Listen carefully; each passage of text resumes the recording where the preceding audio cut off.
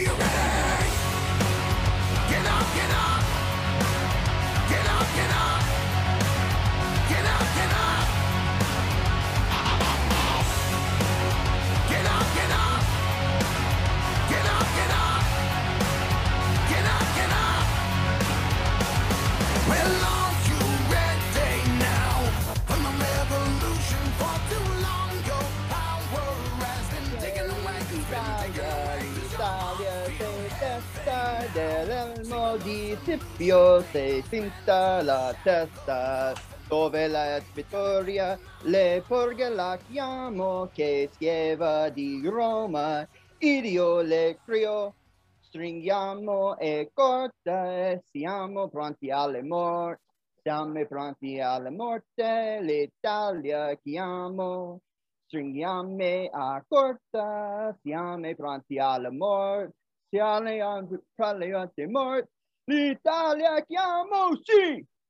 Welcome to episode 4 in my beautiful rendition of Fratelli d'Italia, the Italian national anthem. I'm, of course, Josh Burton, and, of course, joining me again today on the other side of things, Mr. Peyton Burton joins us yet again for episode number 4. We are brought to you today yet again by our good friends from Darlage Custom Meats in Seymour, Indiana. Peyton, the reason I start off with Fratelli d'Italia is, of course, since the last time we recorded from episode 3, Italy, the Italians rule Europe once again for the first time since, God, it's been a while, since 1968, I think is when it was. I mean, it's been a good while.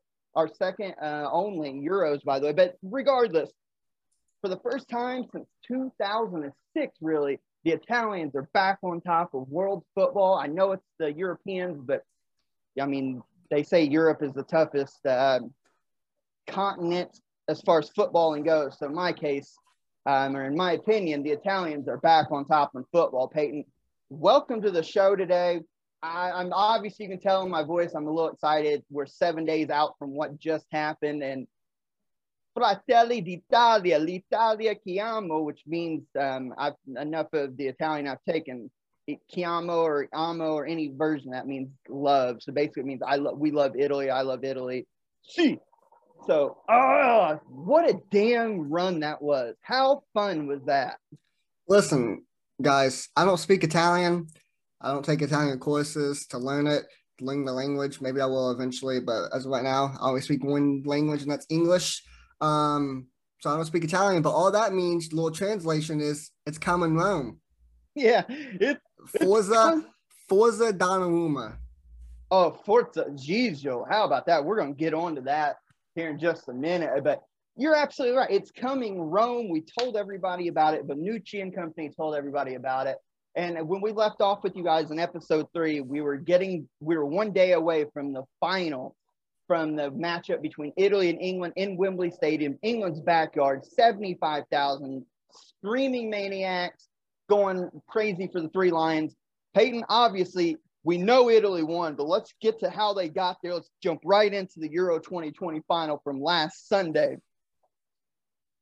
I was so nervous. Like, we threw a party. I knew we would. We had the Italian food. We were decked out in our Azzurri blue. We were cheering on not the Rossoneri, but the Azzurri.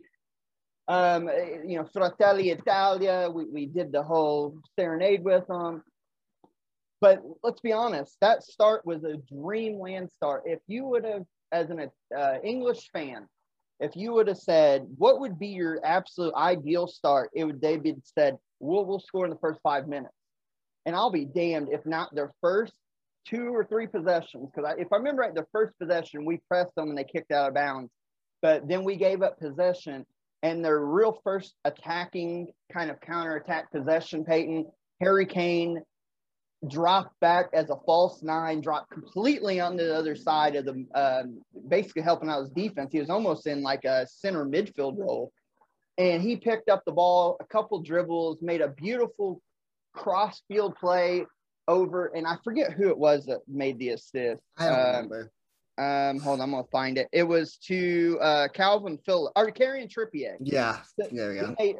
He played this crazy false nine, whips the ball over real quick, and Italy. I don't know if we were shell shocked. I don't know what happened, but we didn't close down. Trippier had all day to whip out a cross. He found Luke Shaw, which is their fullback, freaking far post. He hits it a beautiful one time. You got to give credit to a fullback on a shot like that. A beautiful one time. Zips it past Donnarumma near post. It actually hit off the post too. Donnarumma had no chance. He had no shot at that, and he was still there position wise. But 2 minutes in, England's up 1-0, and I'm like, oh my fucking God. What a dream. If you were England, if you were Gareth Southgate, if you were a fan of Three Lions, that was the absolute dream start because that stadium erupted after that. Yeah. If you listen to last episode when we previewed this game, or really previewed the semis, and because we knew, I think at the time we was recording, Italy ought to won, but we hadn't talked about the England game because they still haven't played the match yet. But we knew there was probably going to be Denmark, and we knew it was probably going to be Italy versus England in the finals. So we started previewing that game early on. But I mentioned it. I had some questions. I asked Josh whenever we recorded last week how Italy has yet to trail this whole tournament. They've yet to been down every game in the knockout stage and the group stages up until this final. They've struck early, and I was interested in to see what happens if England gets one early. What happens if England's go up, whether it's first half or second half. And God be known, I got my wish. They scored, I think, the second minute mark. Second minute mark, yeah. Luke Shaw hit that goal, or hit that beautiful first-time touch off of Maguire or Trippier's cross to him. Nobody closed out. It hit the post. Even if it didn't hit the post, it was still probably going in. No chance Donnarumma was saving that. And England's fans went nuts, as they should, because it's in Wembley. And England was up 1-0 at the first 2 minute mark. I'm still trying to figure out. I don't think it was Bonucci or Chiellini's fault per se. It was more or less on Emerson. It's the fullback jobs. Emerson didn't close down. Why we didn't put pressure on Trippier, I'll never understand. Because was he in the box or at the edge of it? Of course. But you still got to close down or things like that happen. I mean, this is a competent, very competent squad. And Luke Shaw, credit to him, he's been under a lot of scrutiny over the last couple of years, both at the club and country level. People say his weight and everything, which is absurd, by the way. He's a tank. And he's had a tremendous tournament. And he won times that off of a beautiful volley, great cross, and he found the back of the net. 2 minutes in, England won, Italy nothing. Here's where everything went wrong, in my opinion, for England, that we're going to spend a couple minutes talking about. For the first 20 minutes, including that goal, England looked like they were on the front foot somewhat. Like when they'd have counterattacks, Sterling's pace was ridiculous. It really put a lot of pressure on Italy's back line, stretched them out, Harry Kane, right? But then from then on, Italy got their footing. Here's the vital mistake England made. I understand Southgate has worked. They've been the best defensive team this whole tournament. They've only conceded the one goal. They go, not necessarily park the bus, but they close up shop. They played 5 in the back in this match, by the way. They abandoned their 4-2-3-1 and went to a 5 in the back. So they had wing backs plus 3 center backs. And I guarantee you Southgate got nervous. He was excited because they got the lead so early, but he was nervous because now the pressure's on that don't screw this up. Don't bottle this, as our friends across the pond would say. And instead of putting the pressure on Italy, because obviously the Italians were shell-shocked, they were rocked, you could have went for the haymaker early. If you go up 2-0 before halftime, that game is probably over, especially with 5 in the back and the way England plays defensively. But instead, the biggest strength Italy has over everybody not named Spain in this competition is the world-class midfield.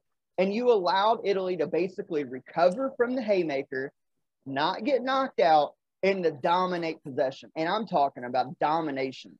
It was at the end of the first half, I think the possession was like 71-29 in favor of the Italians. And Italy, of course, as the half went on, and England just played back. They played 2 lines of 5, and didn't really try to attack. They had their occasional moments with Sterling leaking out, tried to play the ball back and hit him on a counter. But Italy found their footing by knocking the ball around, being patient. Chiesa had a couple opportunities in the first half to break open the seal of the England defense and missed a couple wide. Immobile was shit again. We'll talk about that. But they let Italy basically get back in. Peyton, that's like a fighter. We're going to review everything that happened in UFC 264 later on the show, as we promised last episode when we were talking with Tyler. But that's like in a fight, man. If you got your competitor on the ropes and he's dazed and he can't see or she can't see, you don't give them time to recover and get their bearings about them. You go for the jugular. Yeah. You go for the jugular. And England they got happy at the 1-0. They thought they would, close up shop, and they allowed the best midfield in the world as far as the country level goes find their footing. You allowed Bonucci and Chiellini to actually come up and be a part of the attack as well and press everything up. And you allowed Italy to get their footing. Even though it went in halftime 1-0, still England's way. Anybody who's seen this and knows football or knows sports in general could see Italy at some point, if it continued like this, was going to break through. Here's why I don't like 5 in the back. I don't like running 5 in the back on FIFA, and I don't like it. And luckily, none of my teams, Real Madrid or Portugal, has ever won 5 in the back, thank God. But I just don't understand it. Unless if you're so worried about the other team's attacking side that you want to close shop. But really, they had the best defense. They only gave up 1 goal in the whole Euro tournament. And they was running 4 in the back, I'm pretty sure. Until this game, they all of a sudden switched to 5 in the back. I don't understand it. It allows your midfield to get dominated. Verratti, Jorginho, and Barella for Italy dominated that midfield in this game, especially after they scored the goal. They held possession and got some opportunities to score. And yeah, England was up 1-0 going into halftime. Everybody was happy. But I knew Italy was going to at least get one back. I knew it, just the way Italy was playing, the way England was like, okay, we got that goal. Now let's play not to lose instead of playing to win. And Southgate, I'll get on him. I'll get on his ass in a little bit when we talk about that penalty shootout because he pissed me off. I do not like him at all. Yeah. Yeah. So it comes out, and Mancini has obviously been credited, and he showed to me, he was by far the better manager, not only in this match, but he's probably the best manager of the whole tournament. He knew that, yet again, Immobile shit the bed as the number 9. So he has the options. We've seen Belotti come on. You have Raspadori, the youngster, as a number 9 option. But he went completely different. England's staying the 5 in the back. In the second half, he subs off Immobile, brings on Domenico Berardi, who's obviously plays on the right wing. But they stuck Lorenzo Insigne in the middle as like a false 9. And there early on, they went with Berardi, Insigne, Chiesa, 3 wingers, who gives England a completely different look in the back line because they're all interchangeable. They're all cutting in and out. They don't stay in the center of the park all the time. They'll come out to the ball. They'll drop deep if need to be, and everybody else replaces. It's almost like having 3 freaking point guards in at the same time that can all shoot. Yeah. And it took its toll on England. Berardi cutting off the right, Insigne starting on the left, going into the middle of the false 9, Chiesa moving around. Italy had shot after shot a couple times. And then finally, in I think the 71st minute, there was a set piece, a corner. Ball's whipped in. Verratti gets his head on it, does a beautiful job just keeping the ball alive. And then there's the old man. There's the vocal leader of the squad, Bonucci, beat his man to the punch and got the rebound, stuck it in the back of the net right by Pickford. Thank you. Couldn't think of his name, Pickford. And then now it's 1-1. And you could just see and feel the emotion in Wembley Stadium. I've since watched videos of people that was at the match, and unless you're that small section of Italian fans, that whole stadium just drained because they knew they had 29 minutes left to go, and now it's 1-1, and they've completely bottled the lead. Mancini deserves all the credit because even me, I'm thinking, man, if that's fine, taking Mobley off, but we need that number 9. We need a true goal. He said, watch this. And he went with 3 attacking interchangeable wingers, basically, that could all go through the center and weave in and out and make plays and come back and help. And it gave England such a weird look that the goal was inevitable. What a beautiful adjustment by Mancini. At first when he brought on Berardi for Mobley, I did not like it at all. I was like, that's the dumbest thing I've seen. Like, why are you taking a striker out and putting a winger in and basically having 3 wingers in your attacking line? It just made no sense to me. But then again, after the match, obviously it worked, and I thought about it for a couple days, and I was like, that's actually really smart because Italy really doesn't have a true number 9 anyways. So it wasn't really a big deal because Mobley, he's been shit this whole tournament. Belotti's been, I mean, he hasn't been bad, but he's still not like a Balotelli ass. He's not scoring goals crazy. He's not a goal scoring machine. So Italy really doesn't have a true number 9 anyway. So why not take that risk and take a chance and see if it works? And it definitely worked. It gave England problems. Harry Maguire, Luke Shaw, and every one of them, they gave them problems on the back line. Pickford, he's been pretty impressive so far in this tournament, but he is prone to make some mistakes. I wouldn't really say that was a mistake on his part. No. The Vardy shot, because he saved the Vardy shot. He saved it. It's just Bonucci was there for the rebound, put it in the back of the net, and then now we're 1-1. They scored like, what, 80th minute mark or 79th minute mark? Or was it a little bit before that? I think it was around like 71, I think. And by the way, when Bonucci put that in the back of the net, how fucking wild did we go in the house that we were all watching? Yeah. That was crazy. Cool. By the way, we've said it all tournament since we've been doing this show, Peyton. And I know he plays for Juve, but I don't give a shit. I am number 1 on the Federico Chiesa bandwagon.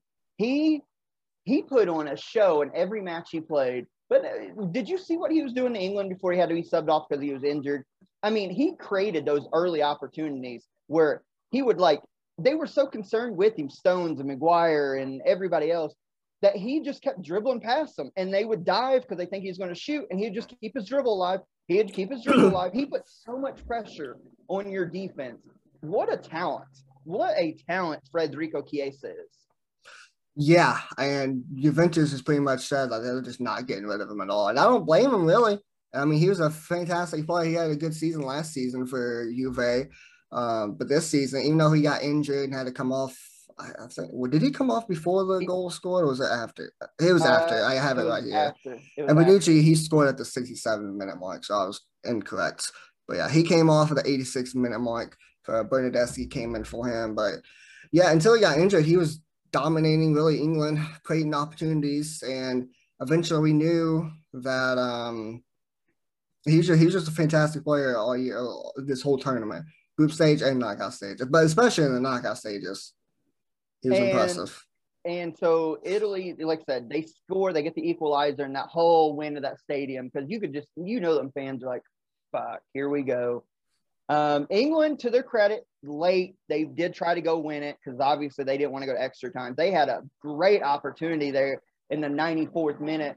Who was that kid? Oh, Calvin Phillips. He got a ball. I think if I remember right, it was off a set piece that was deflected, and England got the recovery back, whipped it across, and he took a one-timer off his left foot. It ended up going wide of Donnarumma, but in real time, I thought, damn, that's a great shot. Like, I thought that was so, but they went for it. Italy kind of shut them down, essentially. So we go to extra time. Extra time looked more the same. England actually, I think, in my opinion, kind of dominated the extra time, but it wasn't nothing crazy trying to, really put pressure forward because they still had in the back of their mind that, hey, we might get counterattacked here. And so it ends all 1-1. We go to PKs. Before we go to the magical PKs, it's going to settle the Euros here. Any thoughts on into regulation, extra time, substitutions? This is your chance, if you want to go in on Southgate. Because I know, do you want to wait till after the PK? No, I want to wait because I am going to pretty much bury him all I want because he pissed me off a lot. And I'll just wait to get onto it. I mean, the substitutions, Jordan Henderson, he came on 74th minute mark. I thought that was actually a good change.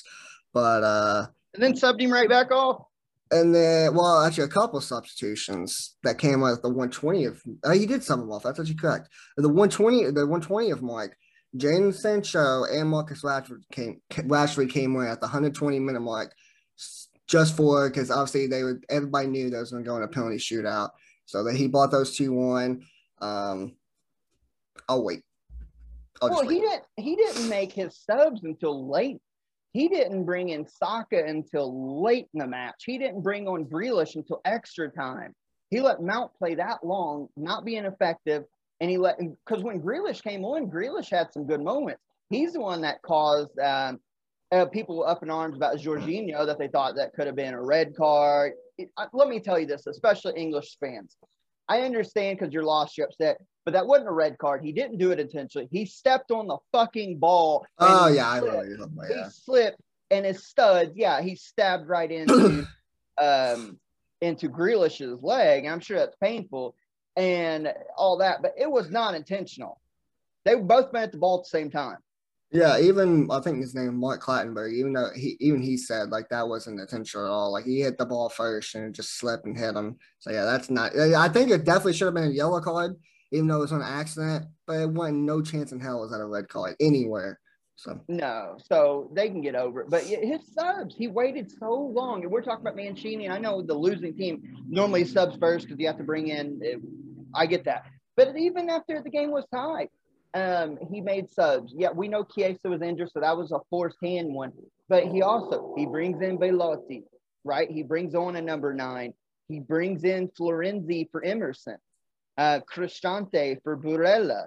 But you look at Southgate in England, we've mentioned all these subs. He brings on Jordan Henderson, then subs him off for Rashford and oh shit, I cannot think of his name. Rashford and Sancho. Sorry, I was looking at something. But here's the thing. They purposely held out until they got on and the whistle blew for penalties. They got to make like one trip or a half a trip up and down the pitch. Their legs, they only had warm-up time on the side. They were not any in-game situations to get them ready. And this is going to play into factor in the penalty shootout, but why would you sub somebody on that late especially if you know you're going to penalties? Wouldn't you want to get them at least 3, 4, 5 minutes to get the some in-game stuff built up? Yeah. Not put them in cold for the biggest moment of their damn life. I would never try to do that. The funniest moment of this whole game came at the 96-minute mark. Saka, or I think it was Saka, cleanly fucked up. There was like a ball that went over his head. And instead of just like kicking it towards Italy's side or whatever, he let the ball bounce. And Saka, he's very fast, he's very young, he's very elusive. He stole the ball from Chiellini and had pretty much wide open space. It was like pretty much close to like the half line, close to the middle of the pitch, towards like the right side. He went right past Chiellini. Chiellini just stuck his fucking arm out and pulled his ass down. Yeah, he horse-collared him. England fans, I think, till this day, hate Chiellini for that. They were pissed, and he got a yellow card for that. And I know everybody's saying he probably should have got a red, but like that was wild. He was like, "Nah, you ain't scoring. I'm doing anything possible to make sure you didn't score." And transparency. If that would have been a red card, it probably would have been deserved because it was obvious. It was a blatant pull. But at the same time, if you're Chiellini, that's a better move. He knew he closed down too hard. Sacco was way younger, more pacey, was going to blow by him and was going to put his team. He just said, fuck it. He pulled almost a Luis Suarez in the 2014 World Cup or 2010 World Cup, except for it wasn't in the, inside the box where a penalty would be given. But they did what they got to do. They gave their team a chance. They made the officials have to make a call, and it is what it is. So, well, I think you're talking about Suarez because he is legendary for a couple moments in the World Cup, but I don't know if it was 2010 World Cup or when it was, but I think it was in the knockout stage because they ended up going to penalty shootouts. I don't know who they was playing, Ghana or someone. I don't know who they was playing. Yeah, that's what I'm talking about. Where he threw his arm up on purpose. Yeah, to stop a goal. He fucking and they ended up going to win the penalty shootout. They did, yeah. And he was watching. He didn't go off the pitch. He was in the tunnel watching them. And as soon as they stopped, the goalkeeper stopped to save or something like that. I don't know what he did. He went out there and touched in with them. I thought that was funny. Got to do what you got to do sometimes, I guess. But yep. But here we are. We go into penalty shootouts, Peyton. As like last time, Italy in their last match against Spain, they win the toss. They elect to be in the prime position in this match, shooting first to put all the pressure back on England. And England got to pick the side. They picked the side with the most English fans. So the stage is set. All the marbles comes down to penalty shootouts. Up steps Domenico Berardi. He puts it in the back of the net. Italy goes up 1-0. England's first shooter is their best striker, which I know you're going to question this a little bit. I understand. But he pulled a Messi, went first, and it paid off. Donnarumma guessed the right way, by the way. Donnarumma guessed right, and he just Harry put too much on it. So we're 1-1. Things get interesting now. Andrea Belotti steps up for Italy. I don't know what the fuck he was doing on his shot, but he essentially shot it. He telegraphed it. Pickford does all this weird jumping up and down to try to get in the shooter's head, and he's back and forth. He is like a real-life FIFA game. Like when somebody's doing a penalty, and like all he needed to do was do the fake Ole with like a flag. Yeah. But Belotti shot at bottom right, his bottom right, Pickford's left, and Pickford timed it, got down there. Place goes nuts because now the favorite is back on England. Harry Maguire steps up. He put a beautiful shot past on nobody was saving that. Top right, pacey, smacked the camera in the corner of the goal. Yeah. And keep in mind, Maguire is a center back. He's a tremendous center back, by the way. He's a really good center back.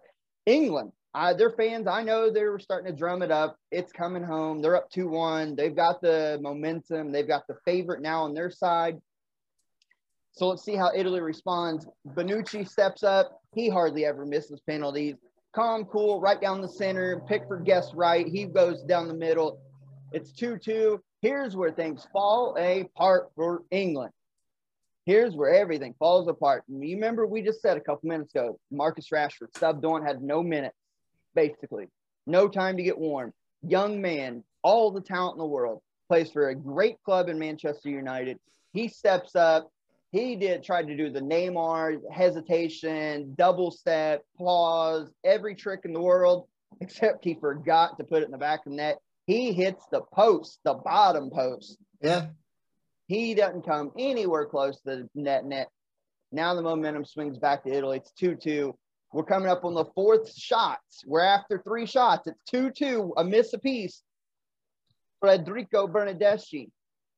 He's had a tough time last couple of years at club level for Juventus. He's had a good tournament. He buries one. Pickford had no chance. He went down the middle too, if I remember right. Or maybe he bent it top left. I know he put a lot of pace on it, and Pickford wasn't getting it. Now Italy's up 3-2. Jadon Sancho, just like Marcus Rashford, Peyton. Remember, he comes on. No time to get going. Tremendous talent from Borussia Dortmund. We've put him over so far in this tournament. He's getting ready to be a Manchester United guy. All he's got to do is find the back of the net, and he can be, our national hero. He steps up, goes right. Gigio Donnarumma proving why he's the best goalkeeper in the entire fucking world. Gets down, blocks it. Now, Italy's 1 shot away from taking home the European title. Up steps the man, the legend at penalty kick. Jorginho. Arguably could be a Ballon d'Or winner, by the way, too. Hope so. Remember, Peyton, cold as ice against Spain in Spain's tournament. He steps up. All he had to do is go the same way. He tried to go opposite way, and if he had just went the same thing he did against Spain, Italy wins. Instead, he tried to go the opposite way. I think he outthought it. I think he thought that Pickford would know that and go. Pickford guessed right. Great stop by him. Jordan Pickford did all he could in this shootout, by the way. I give him a lot of credit. Jorginho flubs it up. So now it's still 3-2, but England's got a chance, and the pressure back on Italy. Yeah, hold on real quick. Okay. After Pickford saved that Jorginho shot, I thought it was over for Italy. I thought England was going to score and England was going to end up winning this. This whole time I was going back and forth. I still predicted England to win the game. Went to penalty kicks. I still thought England was going to win. And even this whole penalty shootout, I thought England was going to win. As soon as Pickford saved that Jorginho shot and the whole England fans was going wild in Wembley, I thought it was over for Italy. I was like, damn, they had a chance. They blew it. And, the fifth penalty ticket came out, and I seen who it was. At the time, I didn't really realize how young he was. I knew he was young, but he's pretty much a damn teenager at this point. He's not even really a grown adult yet. He's only 19. He's only 19, but yeah, go ahead and then do your shtick, and I'll do mine. So up for the chance to send this off to a sixth shot. Keep England's hopes alive of bringing it home. First major title since 1966. Steps up, as Peyton mentioned, the youngster, Bukayo Saka. He's had a good tournament. He's a young, explosive, fast, talented talent that plays in the Arsenal ranks. He steps up. You could see it on his face. He wanted no part of that. He goes the exact same route of Jadon Sancho, bottom right. The man, Gigio Donnarumma, said, "Not today, son." Got down, blocked it with ease, and he made that look so easy. And he hesitated for a second because he even said, I had to stop and think, make sure we won. Italy brings it Rome. For the first time since 1968, the Italians go into Wembley, a place where England has never lost a major competition, take down the Three Lions, run their national record up to 35 matches, unbeaten. Peyton, and you can vouch for me before you go all in on everything.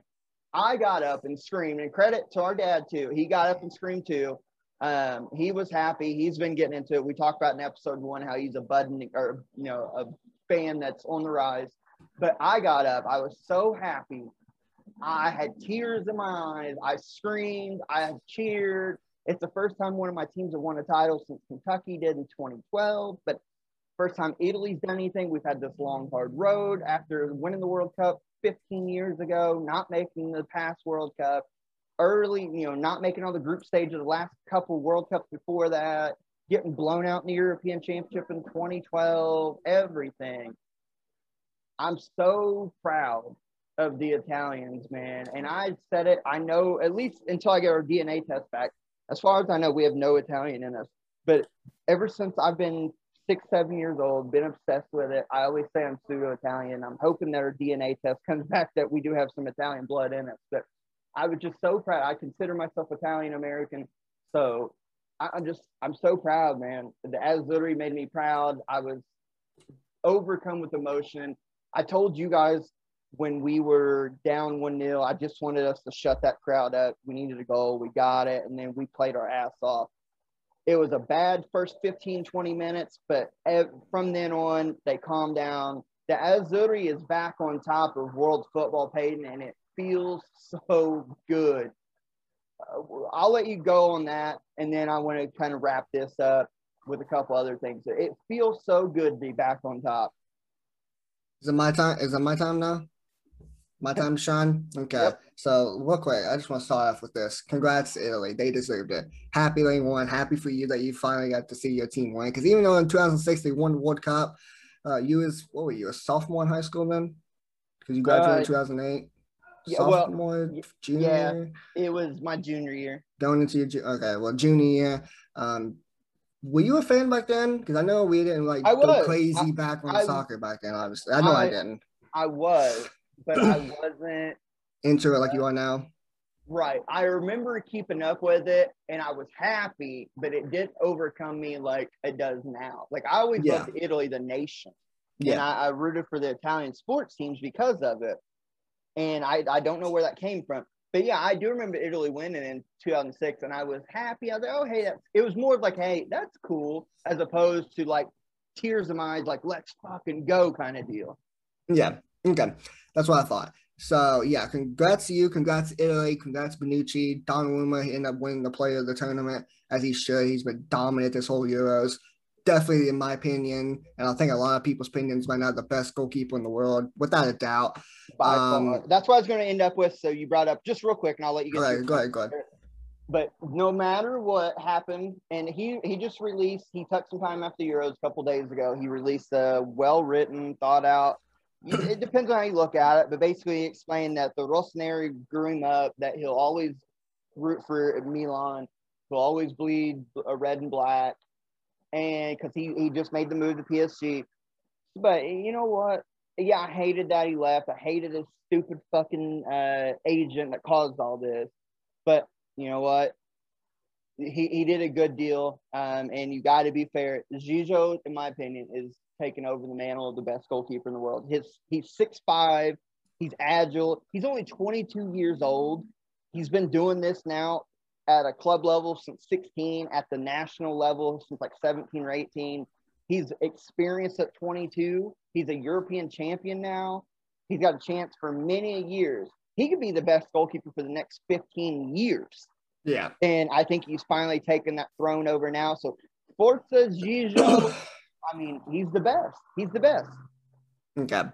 Yeah, I definitely agree. He's definitely the best. Especially, it's crazy to think he's like 22 years old. Like 22, he's 22, and he's so dominant as he is now. That's crazy.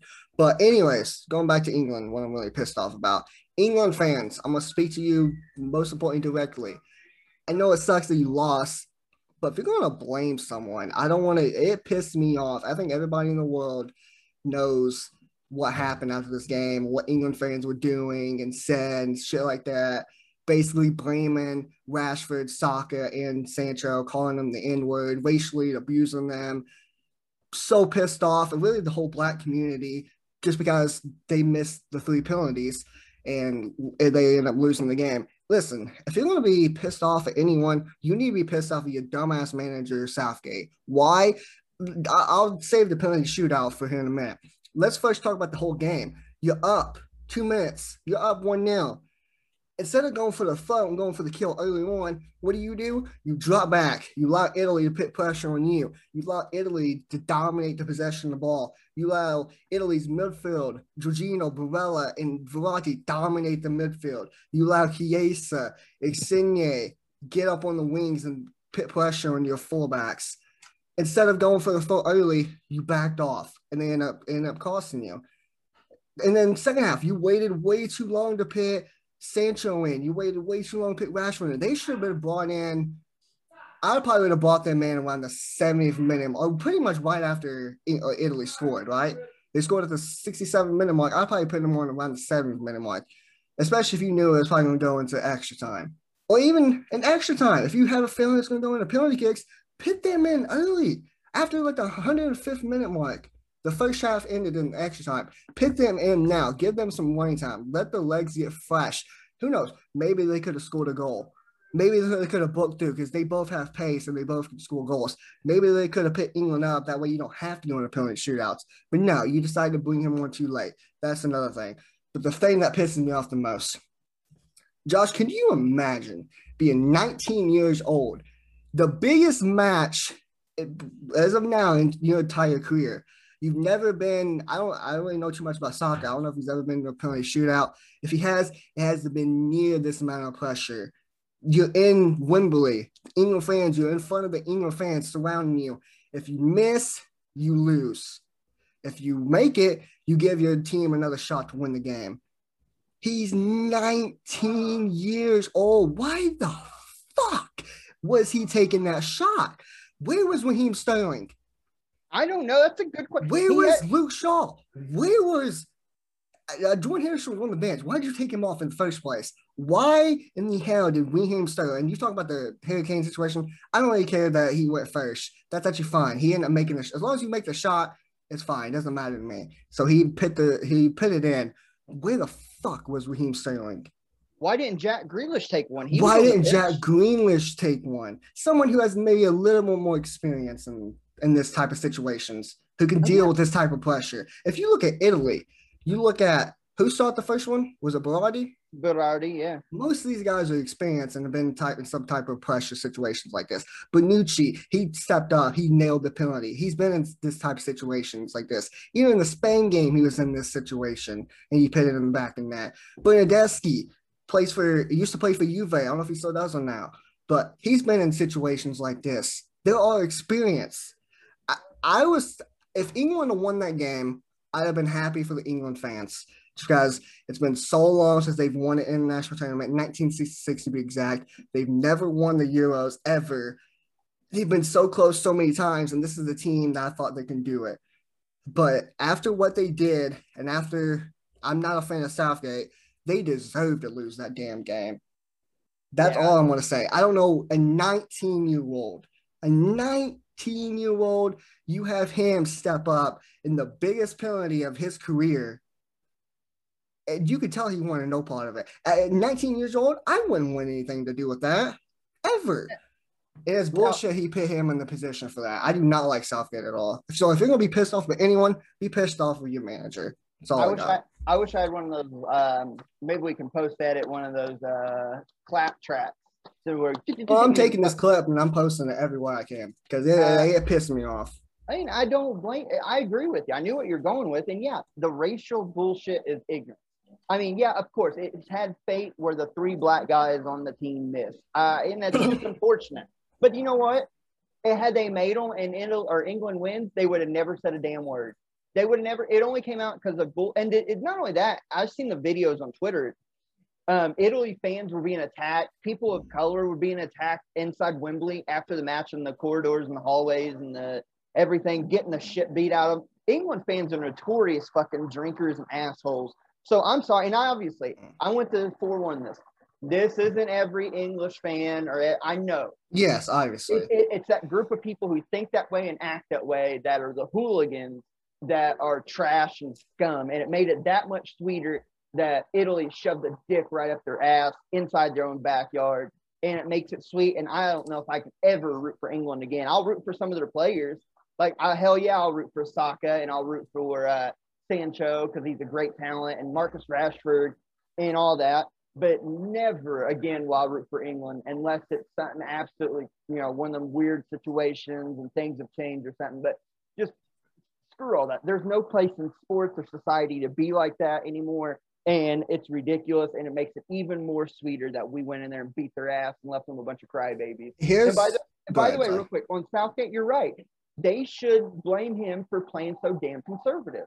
They should have went for Italy's jugular, ended the game early, and celebrated. You never have to worry about penalty shootouts. Because obviously and historically, England does not have a good record in penalty shootouts, especially against a nation like Italy.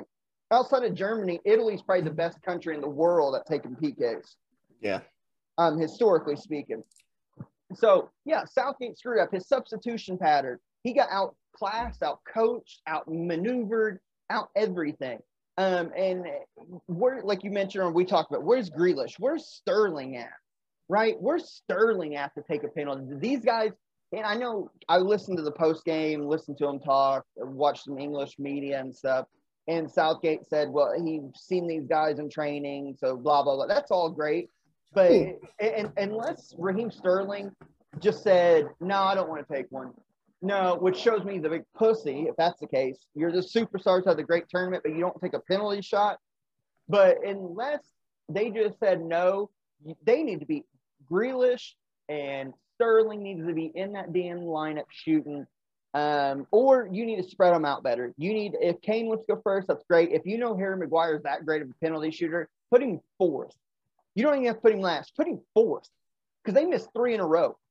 Guarantee at least one in the back half that can either close it out or keep it close for you. But that's what Italy did. Their best penalty shooter, Peyton, goes 5th. And I know he missed the one in this match, but in the world, he's probably in that top 5 or 6 in the world at penalty shooters. Yeah, and Ronaldo, every time in Madrid or Portugal, he normally goes 5th. Ramos, who's a defender, after Ronaldo left, he became the number 1 penalty taker for us. Anytime there's a penalty shootout for Spain, he always either goes 4th or 5th. Another thing I know that you want to talk about, and I mentioned Saka being 19 years old and being put in that situation, which is absolutely ridiculous and absurd to me. Kylian Mbappe, 21 years old, superstar, young talent, plays for PSG, Paris Saint-Germain. Hopefully he'll soon be playing for the Los Blancos, hopefully. He's a very young talent. He's a superstar, like I said. He missed the penalty against Switzerland, and Switzerland are winning the game. And, yeah, he took a lot of flack for that. But here's why I'll give him a pass. Even though he's 21 years old, I mean, there's a lot of good players in the France squad, but he's probably, in my opinion, probably the best player on that France squad. I know you got Griezmann, you got Pogba, you got Benzema, but he's up there. If you don't think he's the best, and he's definitely top. Oh, and you got Conte. He's definitely top 3 in my opinion. He's one of the better players. He's a superstar. So him missing that, at least he took the opportunity to take it. Right. Soccer, he's not the best player on this England squad. Raheem Sterling, I make an argument that Raheem Sterling is probably the most important player on this England squad. I mean, Harry Kane's probably the best, definitely the best overall striker and the best overall scorer. But when it comes down to blitzing those sides and making opportunities, it starts with Raheem Sterling. Well, I don't understand why he didn't take the penalty. And if it's because he didn't want to, then he's not a superstar, in my opinion. Because if you're a superstar, you want those situations. You want to be in those moments. You want to be able to put the icing onto the cake.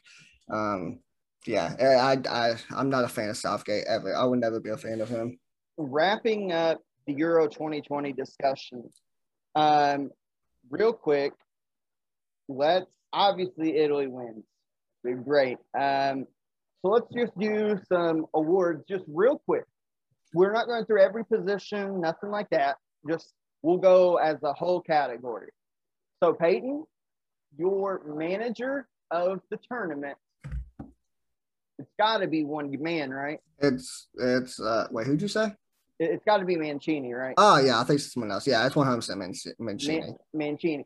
Your goalkeeper of the tournament? Easy, Donnarumma.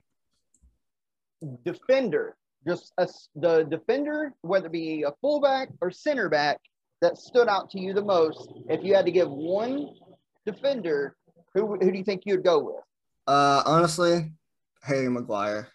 We're on the same wavelength. I was very impressed with him. I thought he was tremendous the whole tournament, and I think honorable mention would have been Spinazzola, even though he missed the final 2 matches. Spinazzola would be honorable mention. Harry Maguire was fantastic. Midfielder, best midfielder of the tournament. Okay, I'm going with Pedri. I was actually I know you had the whole Italian midfield. I was super impressed with Pedri, and it sucks that he plays for Barcelona. So I'm going with Pedri. Yeah, I'm going to go with Jorginho, because I thought the way he dominated, and then Pedri's a super close second. I'll go with Jorginho, but yeah, Pedri's a great one. You'd even probably went Dani Olmo as well. I thought he had a great tournament. Yeah, but I think Pedri had better. Just a little bit. And then we'll do two attackers, and I know what 2 right off the top of my head who I'm going with. 2 attackers? They can be striker, forwards. Okay, Ronaldo. Because you there? I accidentally hit my space key. I actually was muted. Anyways, I'm going with Ronaldo because he's the top goal scorer, and I'm winning the Golden Boot as he should. So I'm going with Cristiano Ronaldo. And second choice is very tough because I either want to go with Chiesa or I want to go with Raheem Sterling. But since I'll go with Chiesa because I think he's actually more important for his team than Raheem Sterling was, even though Sterling was so good. Yeah, besides that last game. I'm going to go Ronaldo Lukaku. Lukaku was tremendous all tournament long. He's been great for Inter. So there you have it. Wrap up Euro 2020. Italia back on top. Let's go down to South America, Peyton. We had the Copa America final the night before. The major world-class rivals in Argentina, Brazil, in the Americana. Sadly, they only had like 2,600 fans in a building or in a stadium that holds like 80,000 plus. The site of the World Cup 2014. Peyton, Di Maria scores 22 minutes in, and finally, for the first time, Messi gets to be a champion for his country. Argentina won, Brazil 0. I think the story of this match, besides the whole feel good for Messi, is those referees, especially the final 20 minutes, did not give a shit. No. Neymar, Messi, any player that dove, he said, get up. We're playing on this through. I thought it was fun, the match, even though it was 1-0. And I said we'd be surprised. I thought it'd be 5 or 6 goals. But it played out like it played out. But still, even a 1-0, the stakes on the line, the rivals, the talent, it was a fun matchup. I thought I had a lot of fun watching this as my lead in the UFC 264. I thought it was a great match. I'll tell you what, I missed the first half and I missed I wouldn't say majority of the second half because I was busy doing some stuff. But we ended up actually having a game that day, so couldn't really watch too much of the first half. But I ended up catching like the last 20 minutes of it. I tuned in around the 70-minute mark, and I'm glad I did because that was the wildest 20 minutes I've ever watched in a soccer game ever. That was crazy. It was back and forth. You mentioned the refs, they allowed no dives. Neymar, he tried to dive a couple times. He said, nope, get up. Vinicius Jr. came on. I don't know if he started. I don't know if he came on. No, he came on. He came on. He played on the left wing as he does for Madrid. He was trying to take defenders on 1v1. He was taking dives. Messi even took a couple dives. There's a lot of players putting their all effort into this last 20 minutes. Brazil had multiple opportunities to score. They have so much pace. It is ridiculous. You remember back in like FIFA 14 playing all those Brazilian squads on Ultimate Team because all they want to do is just use pace, and that's what Brazil has is a lot of pace, especially on this team. But I didn't know they had fans. I didn't think they would. I mean, this whole tournament, I don't think they had any type of fans, but I'm actually glad they at least had some. Made it definitely entertaining. And I don't know how many corners Brazil had in that final opportunities. They had like probably 4 or 5 in the last 10 minutes and just couldn't get him back in the net. Messi, Lionel Messi had a chance to put the icing on the cake.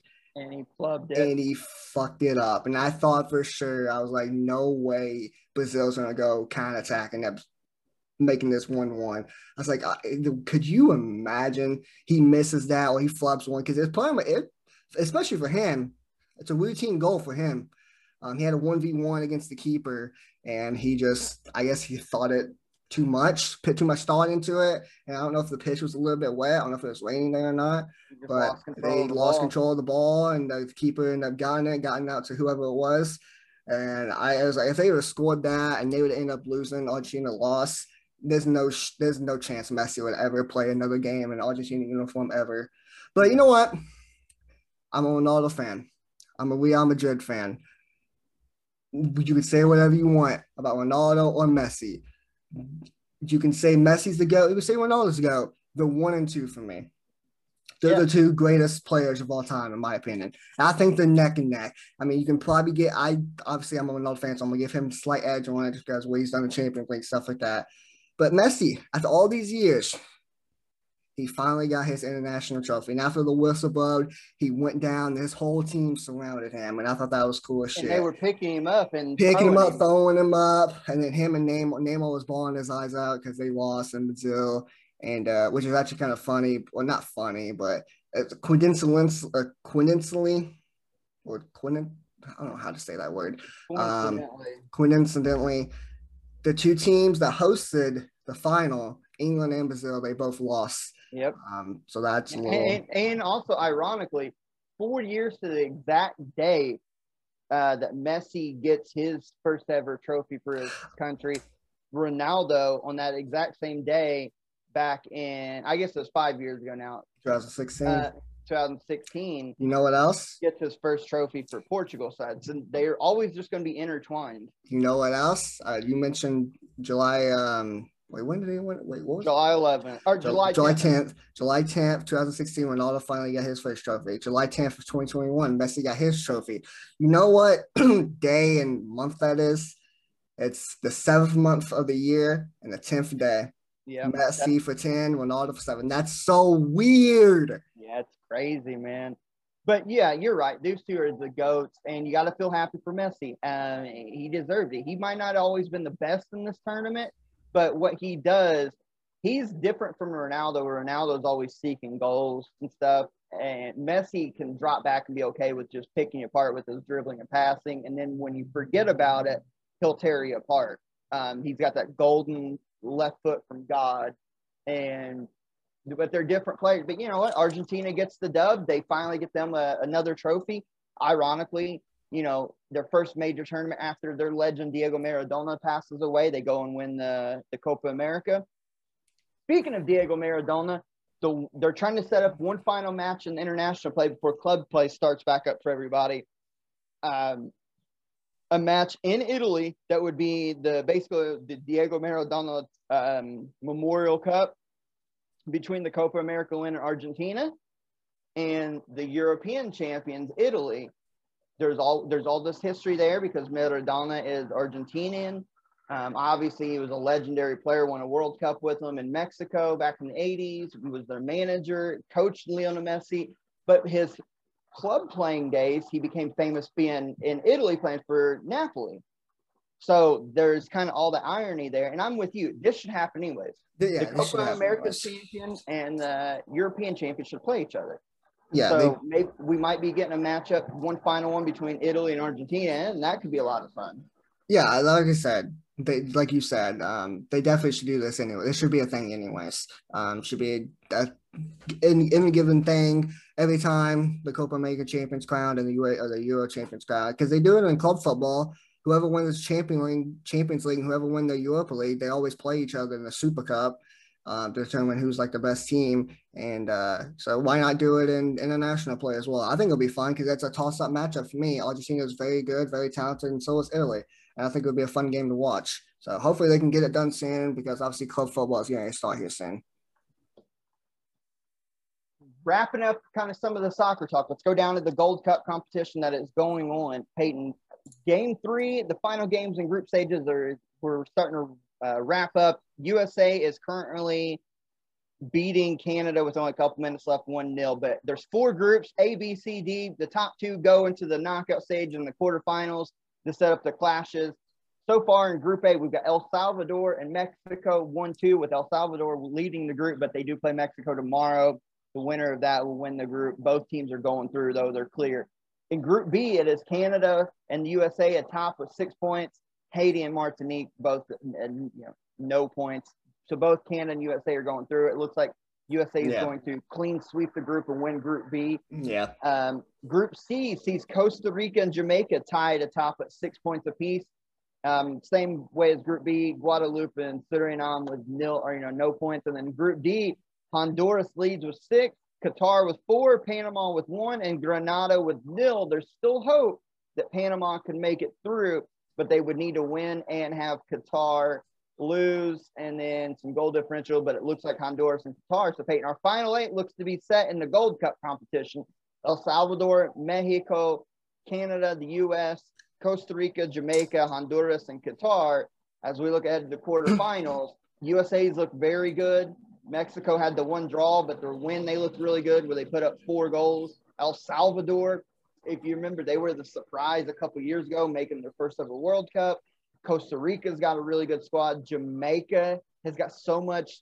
You know what? Jamaica would be one of those countries. If all their talent played for them instead of being English or whatever, because they have a lot of, like Raheem Sterling, if I remember right, is Jamaican English, but he plays for England. If all their guys played for Jamaica, you talk about a country that could be nasty to watch.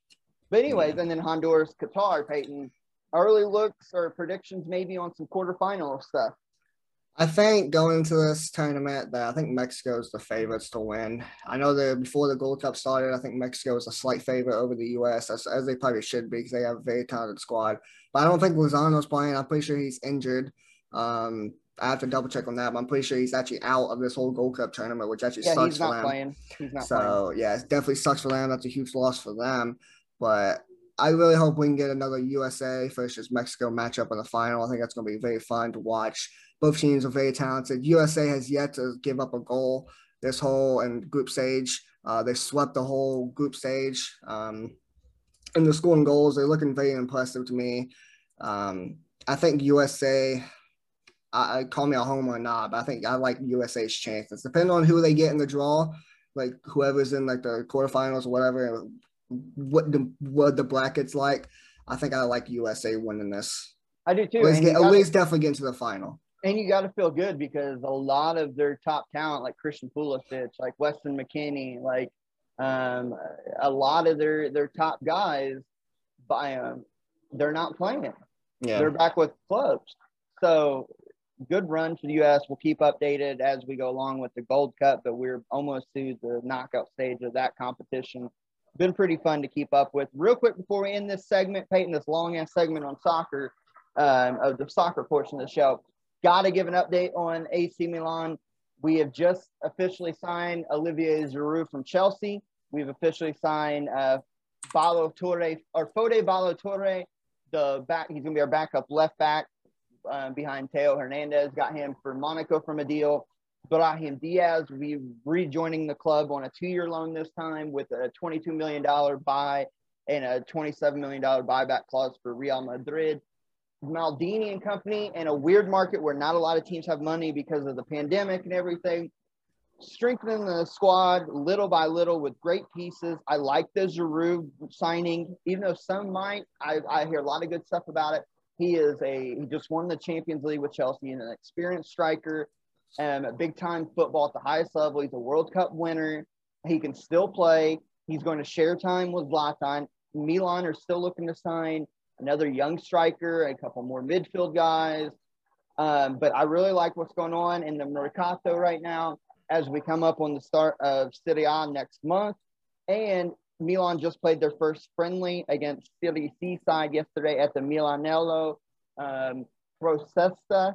And Milan did, of course, what they were expected to do. They won 6-0. Leao scored. Castillejo scored. Tommaso Pegba scored. I don't remember who else, but I do know I've seen the highlights. And a couple of those guys, even though it was a friendly and a match that you definitely should win, I thought Hauga looked decent. I thought Pegba looked good. He's a young talent that we're thinking about shipping off for part of a deal to La Spezia, so that might change their mind. It was nice to see Romagnoli back in the starting lineup. He teamed up with Tomori. They look good. But competition in the friendly is going to pick up, and it's a good thing because you need that to get ready for Champions League in the season. We've got Juve next and friendly, and then I know Real Madrid's coming up. We go to France for a couple against OGC Nice and Marseille, and then we round off right before we go into Serie A. We will play, I think it's Valencia. So I'm really excited, of course, for the Madrid matchup and the friendly. That's going to be played in Austria. Yep. Obviously, friendlies don't mean shit. They win, lose, but they are a good barometer of kind of getting your team ready to, if you look good, then that's a good thing. If you look bad, then it can be concerning. But at the same time, it don't really mean nothing. But I love the Madrid matchup because, you get a lot of people some chances against a team that you might see in the Champions League. So I love that matchup. Yeah, as do I. And that's really the only noteworthy news for Madrid is obviously we're playing Milan in the friendly on August 8th, playing in Austria, like you said. These two teams combined have like 20 Champions League titles. Real Madrid has 13, AC Milan has 7, the two most winningest teams in the Champions League history. Going to face off in friendly, so it's nice. It's going to be our second friendly. First friendly is actually next week on the 25th. We play Rangers FC. Hopefully I'll be able to check out that game. I don't know if it'll be on TV, but I definitely probably be able to check out the highlights of it. If not, and then we play Milan on the 8th, and that's our only two friendlies that we have so far because August 14th, we start our season, or we start our campaign off to win another, hopefully reclaim our throne as the Liga champions and hopefully win our 14th Champions League title. And our season starts August 14th against all of us. Hopefully, I think we're the home team, at least we should be the home team.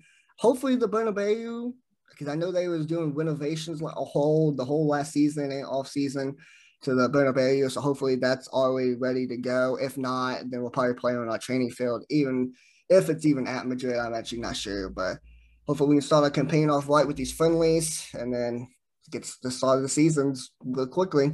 So, holla Madrid. So, and one last thing too, the betting odds came out for the BPL this year. Man City opens up as the favorite at 1-16 odds. Liverpool second, 1-4. Chelsea at 1-4 odds. Man United 2-7.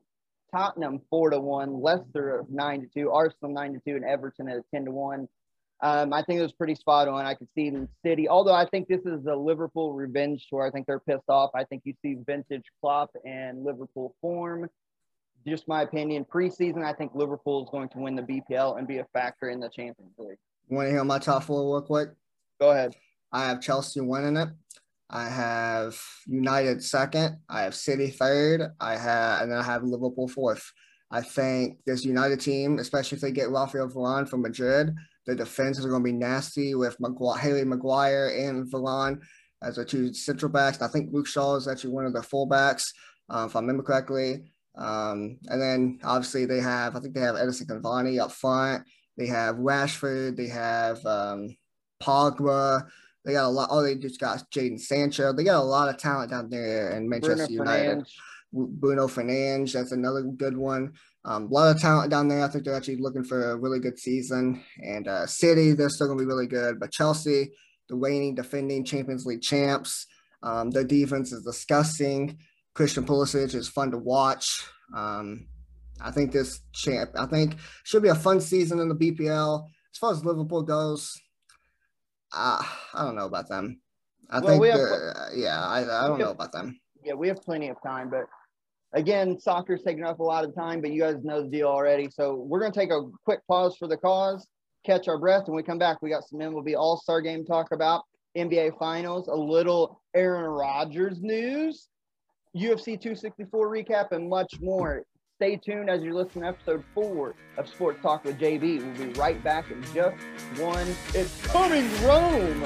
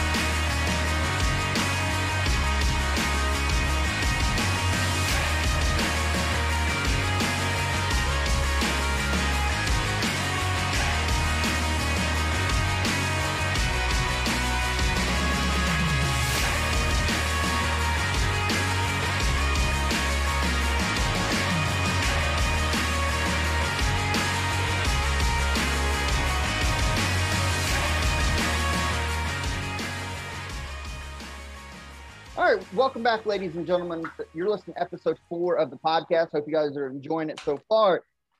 Let's come back, Peyton. This past week, we had MLB All-Star action.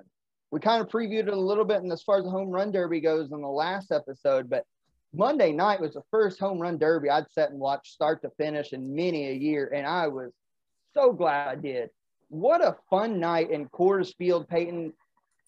Let's break down the action. Round 1, seeing Trey Mancini knock off Matt Olson, 24-23. Mancini was on fire. His swing was so quick and crisp, it was fun to watch.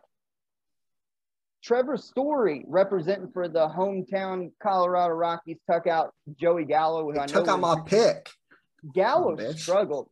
There was 3-minute intervals, and then if you hit one over 500 feet, you got an extra 30-second bonus time, and most of them did. I think just about everybody got the bonus time in the first round, but Gallo, he ended up with 19 and caught fire the last 60 seconds, but that first minute and a half, you were allowed one timeout of 10 seconds to kind of catch your breath or whatever, or maybe it was 20 seconds, but you were allowed a little timeout, kind of catch your breath, reset. When he took his, he'd only had like 2 home runs in the first 90 seconds. He was line driving them, pop-ups. Then he got in a groove, but it wasn't enough. So he lost in his first round. The Story, the polar bear, defending his crown, Pete Alonso, 35 in the first round. He was putting on a show. Oh, my God. He was just hit. I think he hit a streak of like 11 in a row. Just pop. And his pitcher is this old man. He was putting them everywhere. Like, Pete wanted them high and a little inside so he could turn on them. And that dude hit it the same spot. He was like a robot. hit the same spot every time. Pete Alonso, 35 in the first round, and he beat Salvador Perez, who in his own right had 28. He had 28. He just got matched up with freaking Pete Alonso. Bad matchup. Bad matchup. I mean, Alonso put a show on, but Salvi did great too. And then the final first round matchup, the one everybody wanted to see, Juan Soto beat Shohei Ohtani 31-28. They had to go into a swing off. They tie after the first swing off. If I remember right, they went to another one. They tied again, and they finally went to, you got 3 pitches. However many you hit in 3 pitches is it. Soto goes first to put the pressure on. He cranked all 3 of his. I mean, they were moonshots. And Ohtani, I think he missed the first one, didn't hit a home run, so he automatically lost. So Soto upsets Shohei, but man, they had to go in a bunch of different swing offs and stuff. Ohtani, everybody was, he had a lot of pressure because everybody's there to see him. He kind of started off like Gallo. He didn't really swing well at first, bunch of line outs. Then he called his timeout. Then he got into a group. All of a sudden, he was down. I'm wanting to say it was like 21. And by his timeout, he only had 4 or 5. And then he hits like 17 going in, the final 60 seconds. It was crazy. But then we're getting to the semifinals. Mancini continues his storybook run, taking out Trevor Story 13-12. Story kind of ran out of gas too. He went first, and he was gassed in the first round. And then Pete Alonso, Soto goes first in that round. He hit 15. Alonso hit 16. I swear to God, he hit 16 home runs in the second round, or in the semifinal round, in only like 21 pitches. Jesus. He was putting on a show. He was dancing. Then that sets us up for the final. Pete Alonso against Trey Mancini. Mancini goes first at 22. His swing, I'm talking about, a lot of these guys like a 3-point competition in basketball. You can't admire your work. You have to get the swing off, get set real quick because another pitch is coming. Or in a shot, you have to shoot, basically, and get your another ball. Yeah. Mancini was swing and reload. He had 22.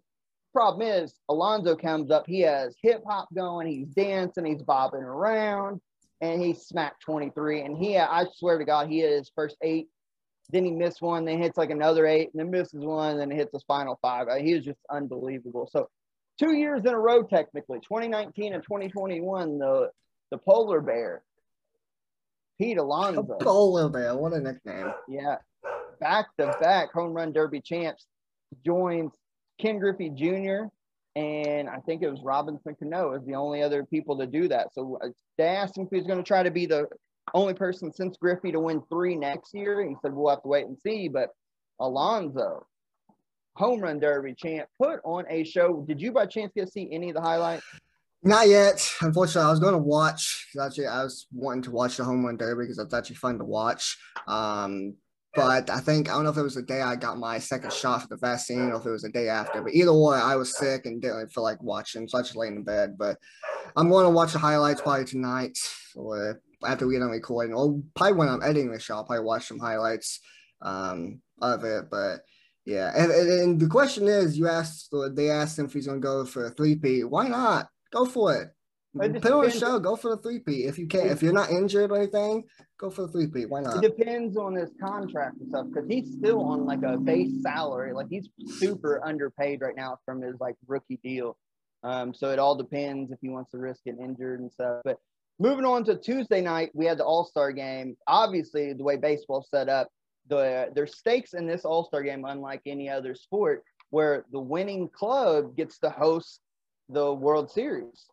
So it's so important to win this game. Yeah, it's fun, but the AL5, NL2, so the winner of the AL pennant gets to host the World Series or the host team. Or home field advantage is what I mean. You know what I mean? Home field advantage. So that's huge. So if you're a Boston Red Sox or the Houston Astros or one of these AL teams that's been really good this year, you make it to the World Series, you're guaranteed that if it goes Game 7, that you're going to play Game 7 inside Fenway or, whatever the hell they call the Astro Stadium. I forget right now. But so it's huge. But AL wins 5-2. Vladimir Jr.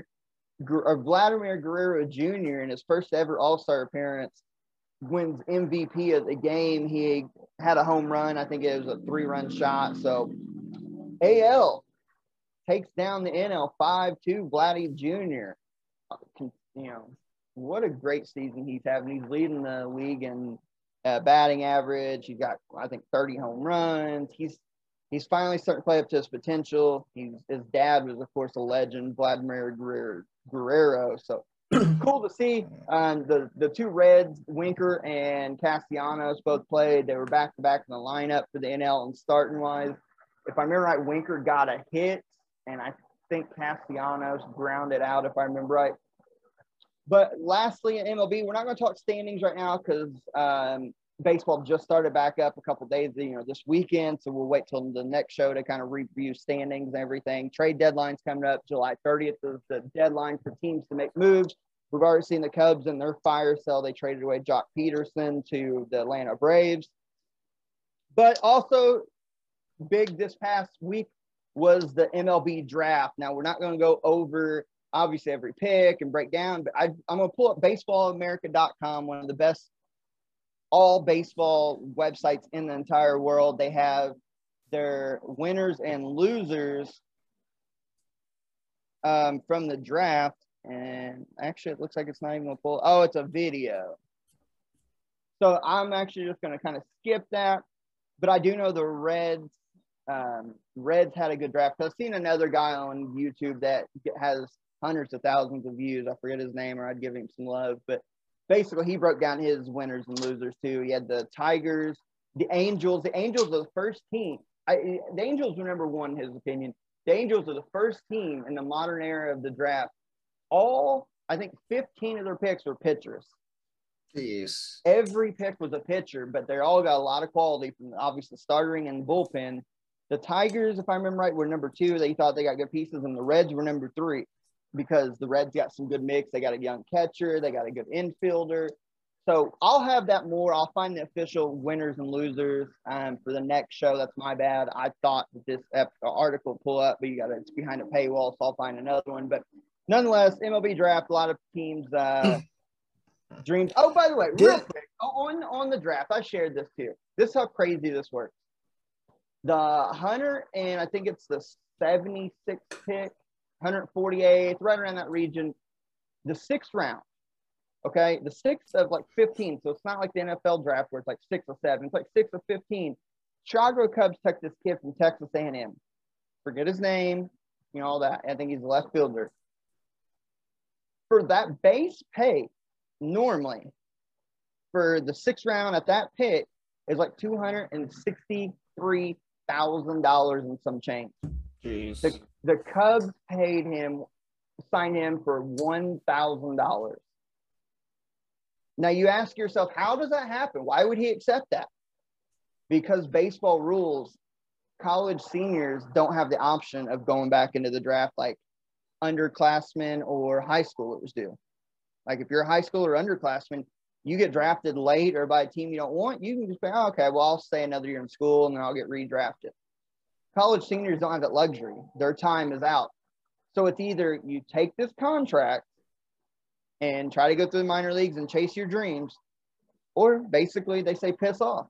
So the Cubs saved themselves $262,000 by getting the 6th round pick. He's a senior in college. I think it was Texas A&M, if I remember right, and paid him $262,000 under market. They gave him a $1,000 contract, and he had to take it, or else it's like, well, if you don't take it, then there's no guarantees that you're ever going to be in the minor leagues. That's wild. Could you imagine if something like that happened in the NBA? Like, I couldn't. Let's just say, for example, like David Johnson plays for Louisville last season. He had a good year. Or even Corey Jones. Say if he gets drafted by a team that he don't want to play for, or he doesn't, let's just say hypothetically, he gets drafted to like Golden State, and they all have a nice point guard and Steph Curry, and the rumors to get like Ben Simmons or Lonzo Ball. So they're like stacked at the guard position. He probably won't get playing time or anything like that. And they allowed him, even though he's a senior, they allowed him to come back to Louisville, even though he got drafted. That would be wild.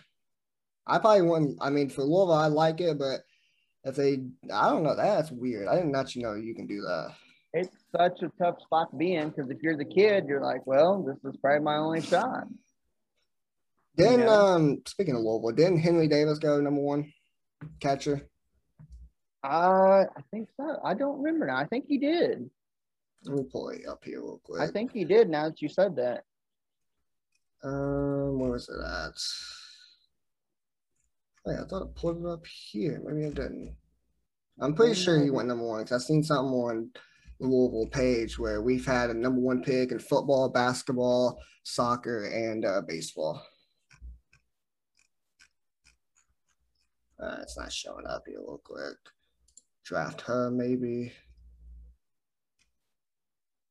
Wow, so it's not just that kid, too.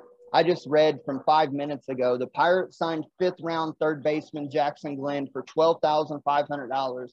Slot value for the 133rd pick is $422,300. A $409,800 under slot value. That's so crazy. I know the financial situation is tough right now in baseball, but man, they're hurt. These kids are getting fucked. Yeah, Henry Davis went #1 to the Pirates. Yep. Jack Leiter went #2 to the Rangers. Oh yeah, good for him. So moving on from baseball, like I said, we'll have more talk as the summer rolls on, kind of breaking stuff down more, and I'll have the full draft review here soon too. But moving on to the NBA, Peyton, the Bucks are now up 3-2. When we last talked, Phoenix was dominating the series 2-0. I did predict that the Bucks would take 2 in Milwaukee, and that did happen. But what none of us expected is that last night Milwaukee goes back to Phoenix for Game 5 and steals the game in home court and maybe even the series now from Phoenix. They're now 1 win away from an NBA championship, and Game 6 is tomorrow night, Monday night, in Milwaukee. Peyton, does Milwaukee close up shop, or do they allow the door to be open for the Game 7 in Phoenix? I said last time the show started, because I agreed. I said that I definitely see Milwaukee win the next game or getting a game, and I see them win 2 games in a row and tying the series up. But what I didn't think, like you said, I didn't think the Bucks was going to steal one in Phoenix. I said that the Suns was going to win in 6. If they're going to win, they're going to have to go to a Game 7. And I said if it went to Game 7, then I'd like the Bucks to win. I'm changing my pick. I think the Bucks close them out in Game 6, and the Bucks become almost the national championship. They become the NBA champions. And yeah, I think the Bucks are gonna get the job done. Drew Holiday in that game, I didn't watch too much of it, but I heard a lot of praise from him because I know Giannis was hugging him and stuff like that. Apparently, he played like super clutch. I know he had that steal against Devin Booker with like I don't know how many seconds to go, and threw that amazing oop to Giannis. So yeah, I heard he had a hell of a game. How about in Game 4? Giannis is basically game-saving block against DeAndre Ayton. Yeah. Just Superman. So the Bucks got a chance. They can wrap things up here and close up shop. Let's see. I'm just saying this. If they don't win at home and close this out tomorrow night and it goes Game 7, Phoenix is winning Game 7.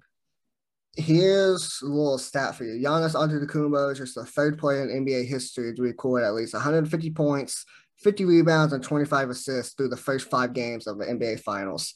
The other 2 players would do it was Kareem Abdul-Jabbar and LeBron James. Damn. So yeah.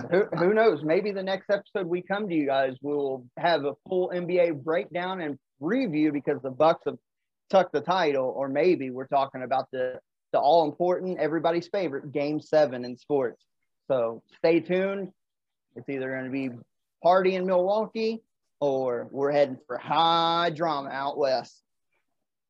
So moving on, Peyton, our first NFL talk of this podcast series. And it's not a whole lot, but we do have 2 items. One real quick, Richard Sherman's a dumbass, and he's facing a lot of jail time right now. Domestic assault. I see that. Never mind. Yeah, domestic assault and abuse and everything else. More stuff's coming out, but he's screwed himself, I'm pretty sure. And then the one important for you and I as Packers fans, Peyton. On NFL.com right now, I'm reading, it says nothing new to update on Rodgers, but coming from Aaron Rodgers' mouth himself, and with training camps beginning at the end of this month, July 27th, their decision will be made soon. And if you hear him talk and kind of read between the lines, you hear Tom Brady telling him about, not getting along with teammates and during their golf match. And he says, no, it's not that I don't like the GM and everything, and that he'll be making decisions soon within the next couple of weeks and all this. I'm led to believe that number 12 will be under center again for the Green Bay Packers. And if so, Peyton, our Packers, the Cheeseheads, have yet another team to make a run toward the Super Bowl. Who we play first game? Is it Chicago? Yeah. Is it at Soldier Field, at Lambeau? Fuck, I don't know. You're going to make me pull it up. Well, even it doesn't matter because Aaron Rodgers, he's coming back. When this whole stuff came out about him and, GM or whatever. We played New Orleans at New Orleans. Whoever we play, it doesn't matter because they're getting their ass whooped, especially if number 12's under center and in that Green Bay jersey, as I think he is. I'm sure he's probably so annoyed. I think this probably, no matter what, if he's back into a Green Bay jersey, it's probably his last season in Green Bay. Unless he pulls a Leon or Messi and decides, nah, I'm fine, I'll come back again. But either or, I think he's coming back. I think we'll have a legitimate chance to win the Super Bowl this year. We've got a good defense. I like what we did in the draft, bringing in the cornerback from Georgia that helps go along with Jair Alexander, who arguably, in my opinion, is the best. He's the best. He's the best corner in the game. Yeah, and he's a lockdown corner. We've got, linebackers, Preston Smith, Zadarius Smith's kind of still there. It'd be edge rushers too if they line up. The defensive line could be a little tricky at times. Safeties we're good at. I love our safeties.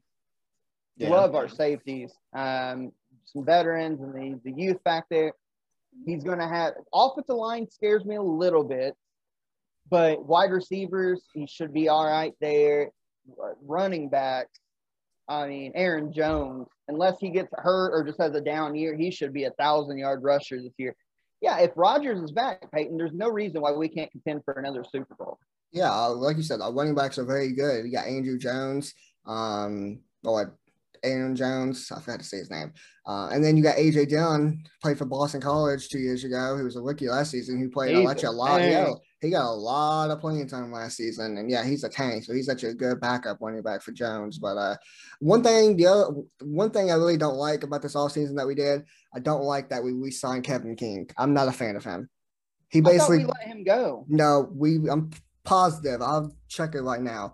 It does show he's back. But I was just saying, I'm positive that we resigned him, which I don't understand why. He's the reason he got burnt in the NFC Championship game against Tampa Bay. But I don't see him starting because the kid that we just got from Georgia in the first round, I could see that kid starting, and maybe King will be a little better in the slot. Maybe, but I don't know. If you look at the Packers depth chart right now. Now, of course, this doesn't mean a whole lot, but this is from January. Never mind. Hold on. Let me see if I can find a projected depth chart to maybe help out. I was going to say there's a couple holes, projected depth chart. This is on the fly, ladies and gentlemen. Yes, sir. Wouldn't have it any other way. So this is from June. So projected. So this is a little more recent. You look at the receivers, Devontae Adams, Alan Lazard, Quemius St. Brown, Marcus Scantling, Valdez Scantling. Obviously, those four have a great rapport with Rodgers if he's back, so he can do big things with them. You look at the offensive lines where it scares me just a little bit. David Bakhtiari is one of the best left tackles in the game. Yep. John Runyon's not bad. Elton Jenkins at center, but, Lucas Patrick, young guy at right guard, a little iffy. The right side scares me a little bit. Lucas Patrick, I know Billy Turner played quite a bit last season, but they do scare me a little bit. That right side, the left side's fine. Bakhtiari, John Runyon, and Jenkins is fine. But Patrick and Turner scare me. But you look at our tight ends, how about the great year that Robert Tonyan had? He re-signed Mercedes Lewis. two really good tight ends, and even three because Jay Sternberger's not bad. Obviously Rodgers, and then your running backs. We talked about Aaron Jones, A.J. Dillon. So the offense looks good. Defensively, Dean Lowry on the ends is Dean Lowry and Tyler Lancaster. Lancaster's a little iffy, but Lowry's good. Kenny Clark is the nose tackle. Linebackers, Rashawn Gary, he can line up on the edge as well. Inside backers are a little interesting. Chris Barnes, Kamal Martin, not really sure on them, but Zadarius Smith. And I forgot Preston Smith's no longer with us either. Yeah, yeah, he is. Yeah, he is. He's still there. They got him listed behind Rashawn Gary. And then, our secondary, Jair Alexander, Darnell Savage, Adrian Amos, Kevin King. Eric Stokes is the kid from Georgia, by the way. Eric Stokes. They've got him listed behind Kevin King, and that may be the truth, but if he plays out like I think and King sucks, sadly, that could by week 5 or 6 switch, you know what I'm saying? Where Stokes, or maybe Stokes is now taking care of the slot. But either way, up and down the line, then you look at kickers, J.K. Scott punter, Mason Crosby kicker. The Packers got a lineup that can get back to the Super Bowl. Yeah, I definitely think so, especially if Rodgers is back. If Rodgers is not back, I just don't know about Jordan Love. Even though I've heard some praise about him, I think he could be a good quarterback, be a type of like a Russell Wilson type or a Lamar Jackson or Kyler Murray, guys like that. Who's a little bit more of or Cam Newton, who's more of a dual threat quarterback. But hopefully we don't have to find out because hopefully number 12 will be back on this Sunday in Green Bay. So I'll have, as we get closer to football season, maybe even in a few weeks, just because I'm starting to get that football itch a little bit. I'm going to, along with Peyton's help, I'm going to have a full 1 through 30 breakdown of, all right, how many is it? 30? It's 30. 30, okay. 1 through 30 in the NFL breakdown, kind of like we do for college basketball. A lot of you from ECB will know of who I think. But I'm just telling you right now, the 5 teams in no particular order to start the year, in my opinion, and this is saying Rodgers is with Green Bay, you got to look at the Packers, the Buccaneers, you've got to look at the Bills, the Chiefs, and the Colts. To me, those are the top 5 teams that's going to start the year off. 2 from the NFC, 3 from the AFC. And it's 32 teams. I'm actually stupid. For some reason I thought it was 30. I was thinking of basketball. Anyways, yeah, I think the Bucks are still, the reigning defending champs. I still think they're going to be very, very talented. And they bring back all 22 starters. Yes. The Chiefs, Patrick Mahomes, Tyreek Hill, they're still going to be very good. The Colts is a team that I think can do very well in the AFC, possibly make the AFC championship game, potentially make the Super Bowl because they got a really good defense. Who's the quarterback? Carson Wentz. Yeah, that might be a concern for them, the quarterback play. Who's the back? Is it? Go ahead, sorry. I was going to say, when we get closer to time, we should bring on our friends from D-Line Sports who cover on their podcast. We should bring them on the talk Colts football and kind of a look around the NFL. We might do that, actually. Yeah. I think the Colts has a very good chance to win in the AFC and making the Super Bowl. Or at least winning going to the AFC Championship because they got very talented defense, they got good offense. That could be a surprise team in the AFC for me. And then obviously the Packers. Are you starting to get that football itch yet? I'm more excited for college football than NFL. Yeah, I'm gonna be honest. I love Packer game day, so I love college too. Obviously, Kentucky's gonna be good this year, but we'll get into that as we get closer. Moving on, Peyton, as we start to wind down the show, of course, we promised the UFC 264 review. Let's jump right into it, Peyton, at the main event. The biggest card in UFC history. I haven't seen the official number, but I know they're projecting over 2 million buys. The trilogy fight between Dustin the Diamond Poirier and Conor the Notorious McGregor. And it ends after the first round, but not like you would think. It ends because Conor snapped his ankle. Dustin wins by TKO, doctor stoppage. I'm not going to go crazy into it, but let's just break the fight down. Conor comes out, leg kick heavy to start the fight, was landing some good shots with the legs. Really, you could see Dustin being bothered by him, but They had a couple wild exchanges. Dustin, in my opinion, got the better of Conor, pushed him up against, they found themselves up against the cage. Conor drops to go for a ill-timed guillotine. He had it in tight at one point, but not tight enough. Dustin got himself on the cage, got in top position, proceeded for about the next 3 minutes to rain down ground and pound. I don't think they were as damaging as maybe some of the announcers wanted you to believe. Conor defended some of the elbows well, even though some of them did sneak through. But Dustin definitely had top control. The last 20, 30 seconds, they wound up back on their feet. Conor threw a couple more kicks, threw another punch, and then when he stepped back, the ankle shattered, broke his fibula into the lower ankle area. Really anticlimactic. If you had to score the round, Dustin probably definitely won the round. But Conor had his moments. I'd have liked to see it play out if Conor was healthy to see what would happen. But I think that maybe he knew that the ankle was compromised, and that's why he shot for the guillotine. But he should have, if not, he should have broke and kept that thing standing, because going to the ground against a black belt like Dustin Poirier was not the answer.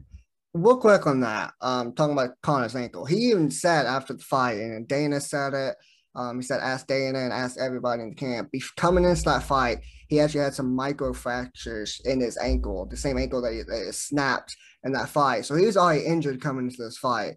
And I guess obviously the leg kicks to Dustin, because he was hitting him very hard. And Dustin said he checked him. He might have checked one. Most of the times he didn't check him. Conor was hitting him right in the leg, right in the meat of the leg. And it was doing damage to Dustin, I can tell. So maybe that's the reason with the guillotine. But also, I don't know, because here's what Cook said, because obviously he's a trained jiu-jitsu. He said he don't want to be called an expert. Damn right, I'm calling him an expert. He's a brown belt, almost a black belt. He's an expert to me. I'm going to ask him if he wants to send in the clip so I can pin in here. But if he doesn't, that's fine. But here's what he said. I was like, I don't know why Conor went for that choke. He had the position, but Cook said, and I quote, he shouldn't have fell back on it. Forced Dustin to hand fight out, then circle back to the middle of the ring. And I agree 100%. Conor, even though he's not bound on the ground, because you talked about it, what happens if Conor shoots on Dustin and Dustin gets one of those guillotines on him? Because Dustin's very good on that. He's a black belt in jiu-jitsu, has very experience with that. I just don't know why Conor fell back on it. And Dustin said something that Conor was grabbing his gloves. That might have been true, but what people don't realize, when Conor fell back on that guillotine to try to lock it in, Dustin had his damn foot inside the fucking cage. Yeah, and I was wondering. I was like, he was standing vertical. I was like, how the fuck is that even possible? He's standing vertical without moving. And I'm like, that wouldn't allow Conor to get both, get his other arm under Conor to really get position for the guillotine choke. And I was just wondering, I looked back and I was like, this motherfucker has his damn foot inside the damn cage and he wants to complain about Conor grabbing his gloves. I'm a fan of Dustin. Even though this happened and all the stuff Conor said after the fight, I'm still a fan of Dustin. I think he's a very talented individual. He's a very fun fighter to watch. I respect him highly. He's fun to watch. So I don't have any beef towards Dustin. What Conor said after the fight, though, if it went to the second round, I think Conor would have stopped him like I predicted. I really do. I think Conor would have connected with him, hit him with the left hand because he was hitting him a little bit. But I think if they had another wire exchange like that, Conor was going to clip him and he was going to hurt him hard and Conor was going to finish him. But obviously it didn't play like that. And the shit that Conor said after the fight, I'm a huge Conor fan. I get the whole promotion type deal. I know Ronda Rousey's praised him on Twitter about it. You just broke your ankle and you still have the courage to promote the next fight. Yeah, that's cool. But the shit they were saying, making it personal, I don't like that, Conor. You mentioned Conor being pissed off and all this stuff. I don't like pissed off Conor. I like the Conor that was fighting Eddie Alvarez, who was still talking shit, but he never made it personal. I like the Conor that was fighting even Chad Mendes, still talking shit, never made it personal. The two times he's really made it personal with someone, Khabib and now Dustin, he's lost. Yeah. I don't like pissed off Conor. I'm with you. I don't mind pissed off Conor, but I just don't like the fact that he didn't have to bring the wife into it. And he's reaching. And Dustin even said in the press conference pre-fight, he said, used to be funny, but now it's whack. And it kind of is. It is. He's kind of like holding on to this because she DM'd him. But the truth be told, she was probably trying to DM him to thank him because they thought that they were getting that donation, to be honest with you. and Conor's trying to run with it. Yeah, I don't know. I'm a huge Conor fan too, and I do like Dustin. I think Dustin's kind of a slime ball too that people don't talk about. I think he has his moments that he can be a real slime ball. But Conor though, that was low. I grimaced when he kept saying all that shit. I'm like, dude, come on. So I don't know. So where do we go from here? Obviously, Dustin's fighting for the title. Dana said that once Conor heals up, they'll see, but there's probably gonna be a fourth fight. If Dustin wins the title, Conor comes back and healthy and can actually fight and wants to, Conor's still gonna get a title shot because they're gonna run that back for the fourth time. But I just think, for one, I don't know if we'll ever see Conor back. I know he says it, but I don't know if we'll ever see him back. I think the good days of Conor are way behind us.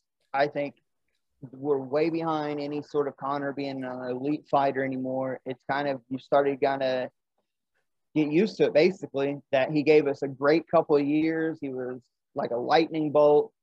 But the reality is, I think pound for pound, Dustin's a bad matchup for Conor. Yeah. I think Conor matches up better with guys like, oh, hell, I can picture him. I can't even think of his name right now. He's one of the top lightweights. Khabib beat him in his final fight. Justin Gaethje, yeah. I think Conor matches up better with him than Dustin because Gaethje will get in a wild brawl with you. Gaethje has great wrestling, but chooses to stand and bang. And yeah, he's got that crazy power, but Conor is so slick and so smart mostly that he would pick, in my opinion, he'd pick Gaethje apart. He fights better against Gaethje than he does Dustin. Dustin's just so damn well-rounded, tight boxing. You can't take him to the ground. He's tough as nails. That's a bad matchup for Conor, just in my opinion. It's not like it used to be. So Dustin is going to go. I said it in the preview. I still stand by it. They're going to fight by the end of the year. Dustin's going to win the lightweight title. He's going to take it from Charles Oliveira. Oliveira, thank you. And if whenever Conor's ready and healthy, that they're going to run that maybe next year or the year after. But Dustin's going to win the title, and Conor's going to keep making millions of dollars. Here's the thing, and it sucks to say this, and I've been watching a lot of old school Conor highlights when he was fighting Aldo and even the two Nate Diaz fights and the Eddie Alvarez fight, even the build up towards the Formiga fight, which that was all entertaining, watching Conor do his thing. It was hella fun watching him. He's starting to become a parody of what he used to be, in my opinion. Doing all this stuff. He tried to be Mr. Nice Guy, even though he starched Cowboy Cerrone, knocked him out at the first 30 seconds of the fight, won in round one with a TKO or KO. He tried the nice guy shit against Dustin. Didn't really work, got beat, got knocked out, and then all of a sudden he's going to change and start talking shit again. To me, I don't like Khabib, but I'm going to have to agree with him on this one. It's like Conor trying to, it's like fake Conor to me. Like he's trying to talk shit now all of a sudden because that Mr. Nice Guy stuff didn't work, and now he's trying to become what he used to be. To me, he's just becoming a parody, and I don't know if he can beat guys inside the top 10. You mentioned the Gaethje fight. Gaethje, I mean, he does have good wrestling. He does love to stand and bang. But he torched Tony Ferguson. He torched Tony Ferguson in the fight. He had moments against the Khabib fight. I still think that's really a bad matchup for Conor. I don't know if Conor can beat anyone inside the top 10. I think Conor's run at the top of the mountain, being on top of lightweight division, welterweight, featherweight, I think that Conor is over with. Yeah, the last thing I'm going to say on Conor, I agree with about the parody. I think that Conor died, and great on him.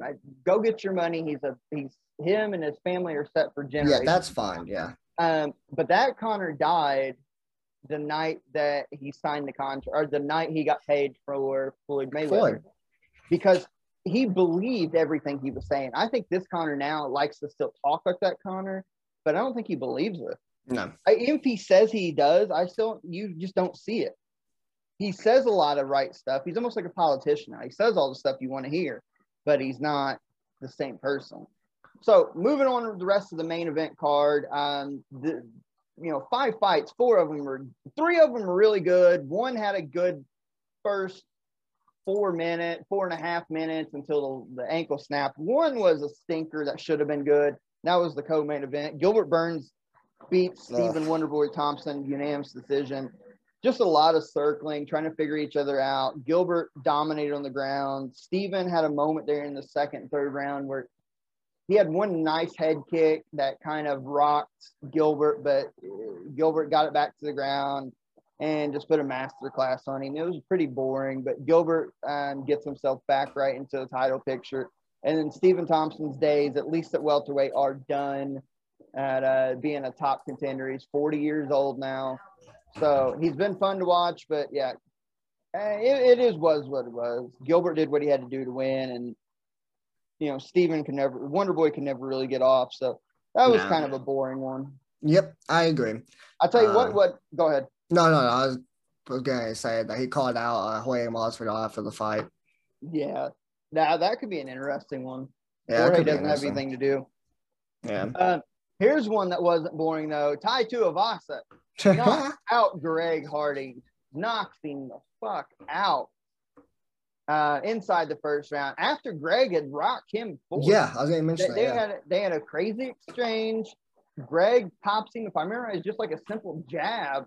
Yeah. And Ty started getting on wobbly legs, and Greg carelessly ran in to go finish.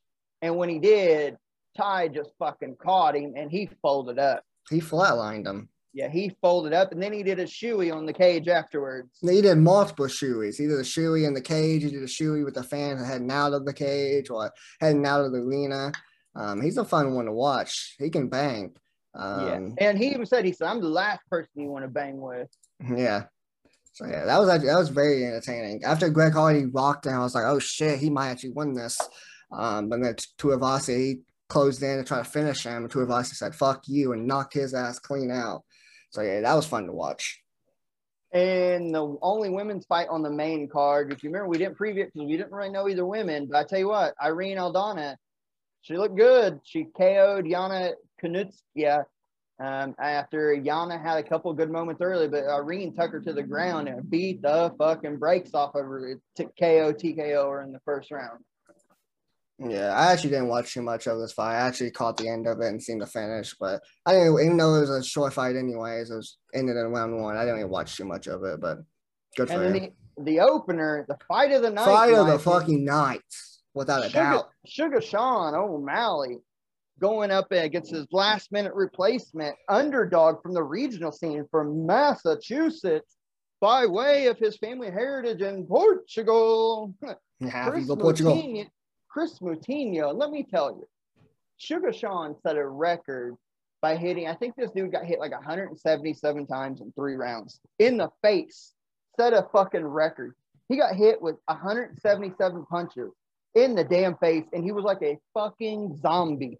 He walked through everything. You could see Sean O'Malley is like, and he's even said it a little bit afterwards talking to Pat McAfee. He's like, what the fuck? He said, I kept looking up. People thought I was tired. He goes, not really. He goes, I was just seeing how much time I had left. He goes, he even did he dedicated to the Phoenix Suns. He fucking, he did the between the legs, fade away. And dude, he would tag Moutinho, and he could never get his feet set to land a big power punch.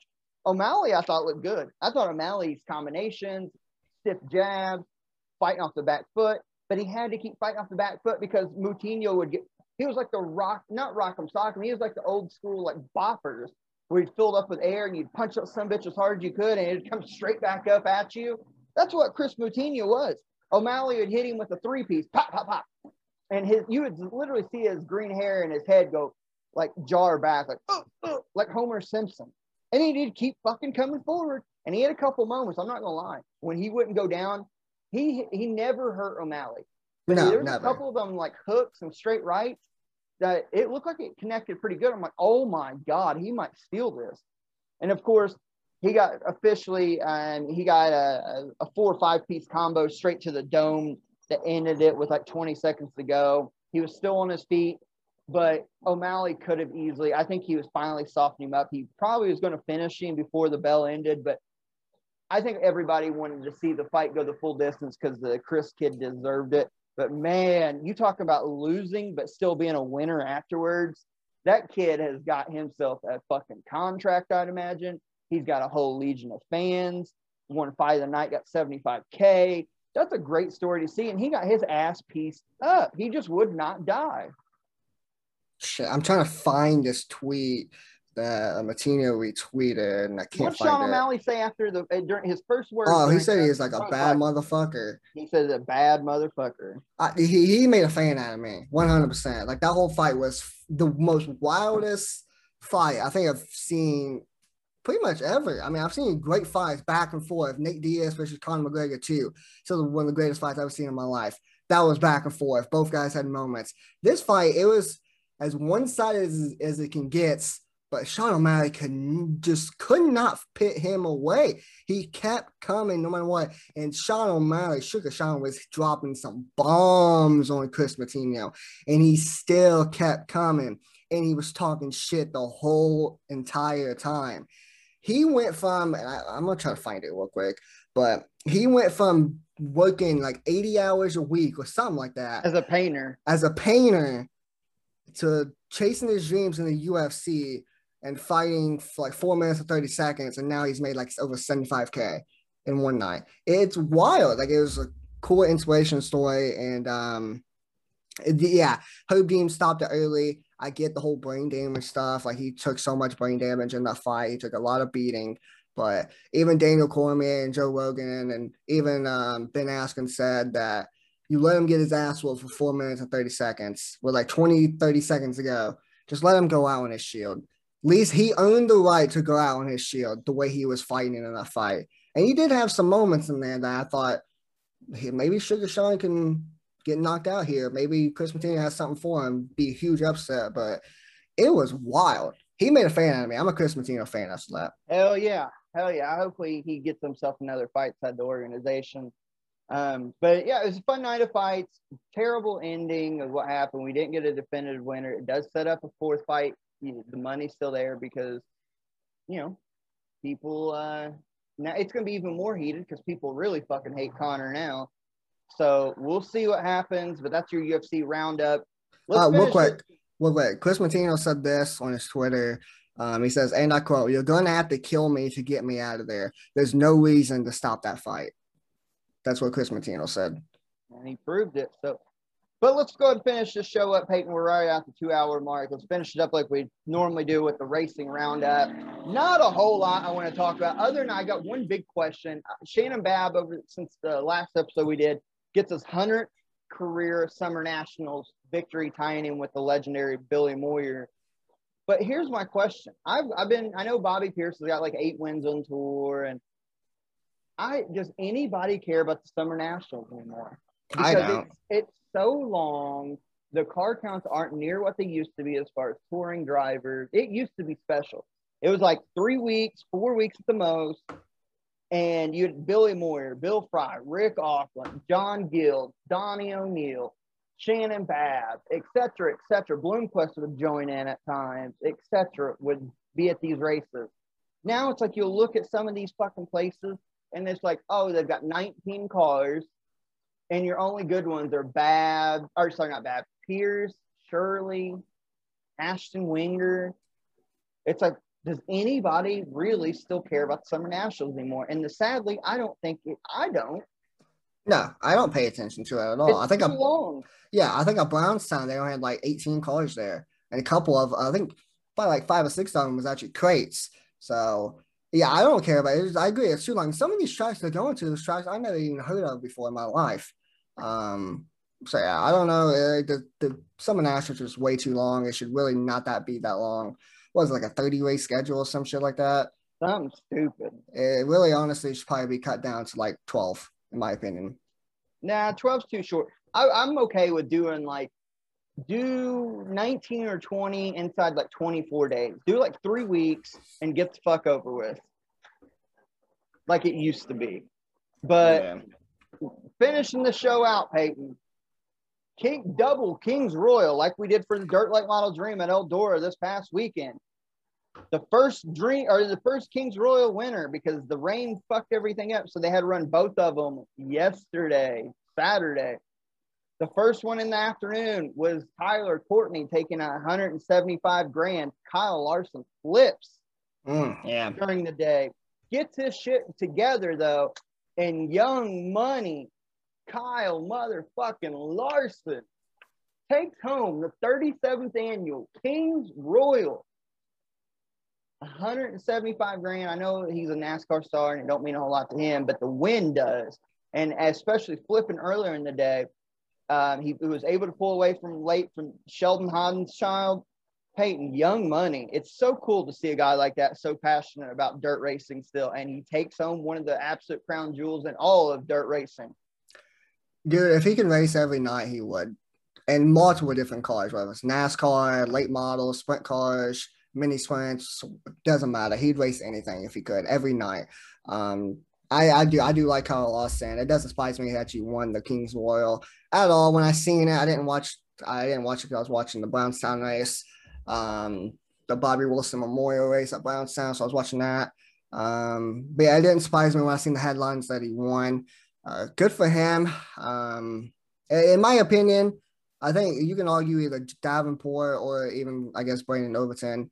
One of those two guys is the best dirt late model driver in the world right now. Kyle Larson's just the best driver, period. Like, dirt racer, it doesn't matter. Like, he's just the best right now. And nobody can touch him because he can win in anything, really. Yep, so. And he's proven that. And lastly, my favorite sprint car driver, it was his final go around for the Kings Royal. He's retiring at the end of the year. He's been on his retirement tour. The legendary wild child himself, Jack Haudenschild. So congratulations to you, sir. Hopefully you can get you a win or two before the season's over with. Maybe you can go over there and win Knoxville one last time. But it's been a crazy, tremendous, successful career. So we salute you, sir. Salute Kyle Larson. And with that, we wrap up episode 4 of Sports Talk with JV. I hope you guys enjoyed all this talk. And we'll see you in episode 5, probably later in the week. Have more updates on MLB. Maybe we have an NBA champion, Gold Cup quarterfinals, and everything in between. Thank you guys for joining, or thank you guys for listening. For Peyton, I'm Josh Burton. We will catch you guys down the road with episode 5. See you then. Peace. That we walk straight and right.